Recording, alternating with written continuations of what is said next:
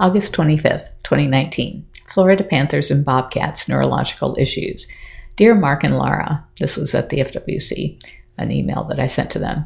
I pulled the list of 14 of the 102 Bobcat calls we have documented. It's a Google sheet, and you can view it at this link. Then I gave them the link. Some of the cats on the list weren't listed on intake as neurological, but in the end died of seizures or died far too young. The last column to the right has the ultimate disposition. Most of our captive-born bobcats live to be an average of 18. Many lived to their mid-20s, and these native Florida bobcats all died far younger. What makes that noteworthy is the fact that captive-bred exotic cats are horribly inbred, so you would expect wild-caught bobcats to have a much stronger gene pool and thus to have longer lives when given all the same care as the cats we have rescued from fur farms and pet owners.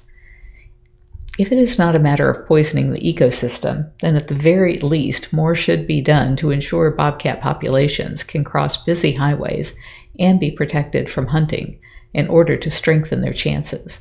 As you know, with the Florida panther being nearly wiped out through a lack of protections, the bobcat is next in line to preserve any semblance of a balance in nature.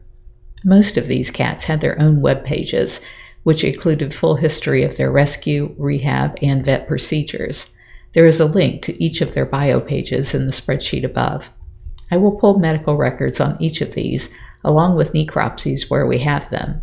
Sadly, the one for Skip was lost in the mail when we sent his remains out for testing.